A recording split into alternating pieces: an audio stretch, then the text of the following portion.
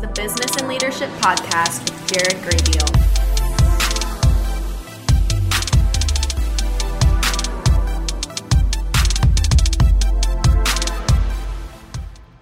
Hey guys, welcome back to the Business and Leadership Podcast. This is your host, Jared Graybiel, and thank you for tuning in to another episode. If this is your first time tuning in, thanks for checking out the podcast. If you haven't already, I would really appreciate it if you took a second, hit the pause button, and scrolled to the bottom of iTunes and left a review. Tell the world what you feel or how you think about the Business and Leadership Podcast. And make sure to share it. Like if this podcast provides value to you, share it on your Instagram story, send it to a friend, copy the link, email it to your coworkers, anything like that. My mission and hope is that with the 15 or so minutes I put into each one of these monthly episodes, that it provides you 2, 3, 4, 5 times the value. So if it does that, I'd love to hear about it. You can always shout me out on Instagram. It's at Jared Axel Graybiel. Anyways, let's dive into the next episode. This may be a little shorter than normal, but it's probably a little bit more important than normal. Today, I'm talking about journaling. And what does journaling have to do with business and leadership? For me, everything. So today's episode is called The Case for Journaling, 13 Proven Benefits and How to Get Started. So journaling is a lot like exercise. There's countless benefits and there's tons of different ways to do it. In this episode, I'll define what journaling is, I'll outline 13 proven benefits, and I'll explain how easy it is to get started. So first off, what is journaling?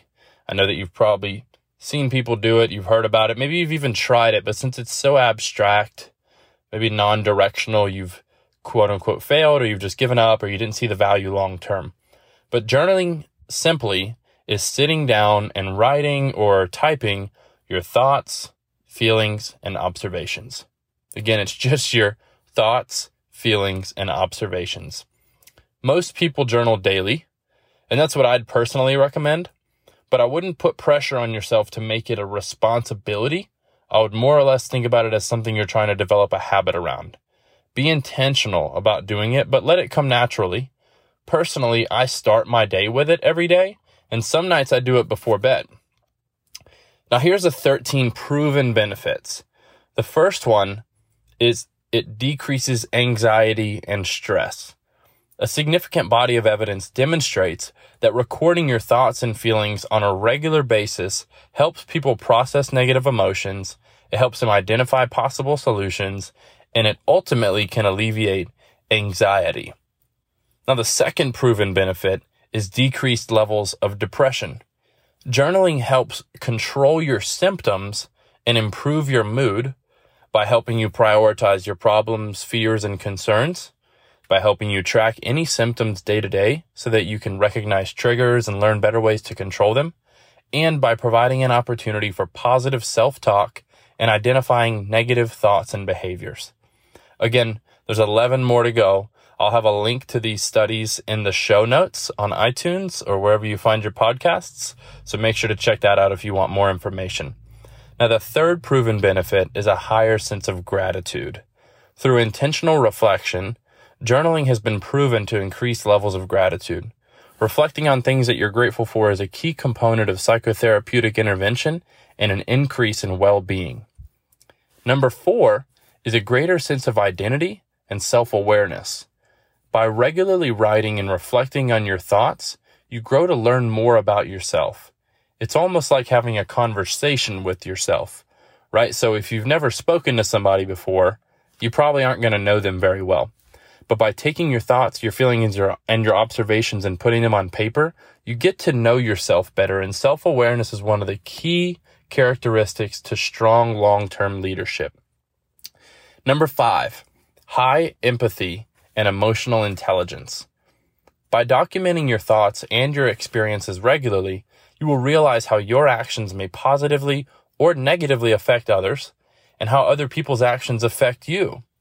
Ultimately, this has been shown to increase levels of empathy and EQ, which is your empathy quotient, the new IQ, right? And By now, if you follow me or if you're on social media at all and you follow any reputable leaders, you know the value of empathy and EQ at this point, hopefully.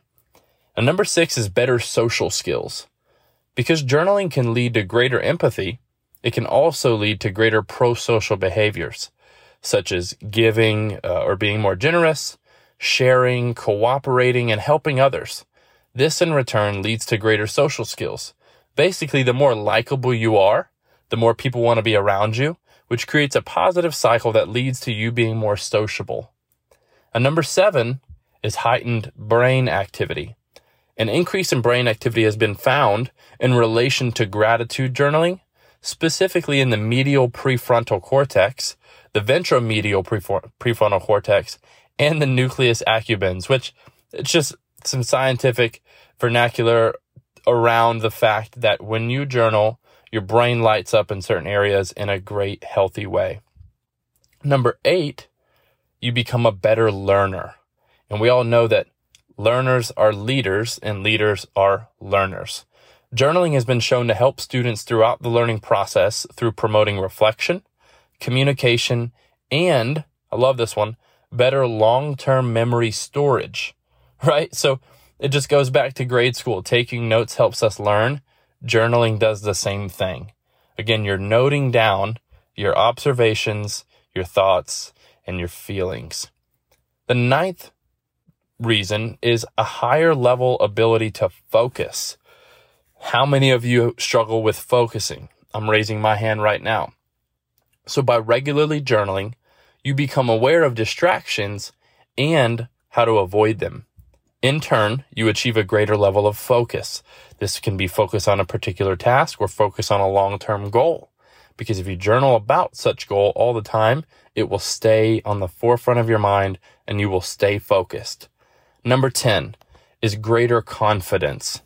Confidence, particularly under stressful experiences, increased following studies of combined cognitive and emotional journaling. And what that says is that by journaling regularly, studies have shown that people, these patients or these subjects, had a higher level of confidence under pressure. Now, number 11 is that you'll live longer. Seems kind of dramatic, but gratitude journaling has proven to show or shown to improve heart failure morbidity rates, such as reduced inflammation and reduced blood pressure. So we know in the United States, heart disease is the number 1 leading cause of death. The leading cause of heart disease is inflammation and high blood pressure. And what leads to that can be stress, right? So gratitude journaling has shown to decrease blood pressure, which allows you to potentially live longer. Number 12, you'll have better sleep. In some studies, journaling before bed has resulted in cases of higher quality sleep, deeper REM cycles, longer durations of uninterrupted sleep. Highly recommend taking advantage of that potential benefit. And the 13th and last reason or benefit is better language and communication skills. Structured journaling allows students to better analyze text, allowing them to read at a higher level, which promotes engagement and challenging components of communication and an increase in language skills, even learning a new language. So what do we do? How do we get started? Also can be very simple. Do whatever works best for you. I know that's really undefined, so let's kind of narrow it down. People can really overcomplicate journaling, but there isn't a quote-unquote best way or a one-size-fits-all approach. There are countless ways to journal, but here's a few of my favorite examples. One is gratitude journaling, which is basically writing a daily list of things that you're grateful for. It's a great place to start. If you don't know how to put your thoughts and feelings onto paper, just start with little plus signs. Plus, grateful for breath in my lungs. Plus, grateful for my dog. Plus, grateful for my home. Grateful for my job, and so on and so forth. The next one is bullet journaling, which is basically using charts, outlines, schedules, and checklists to measure productivity.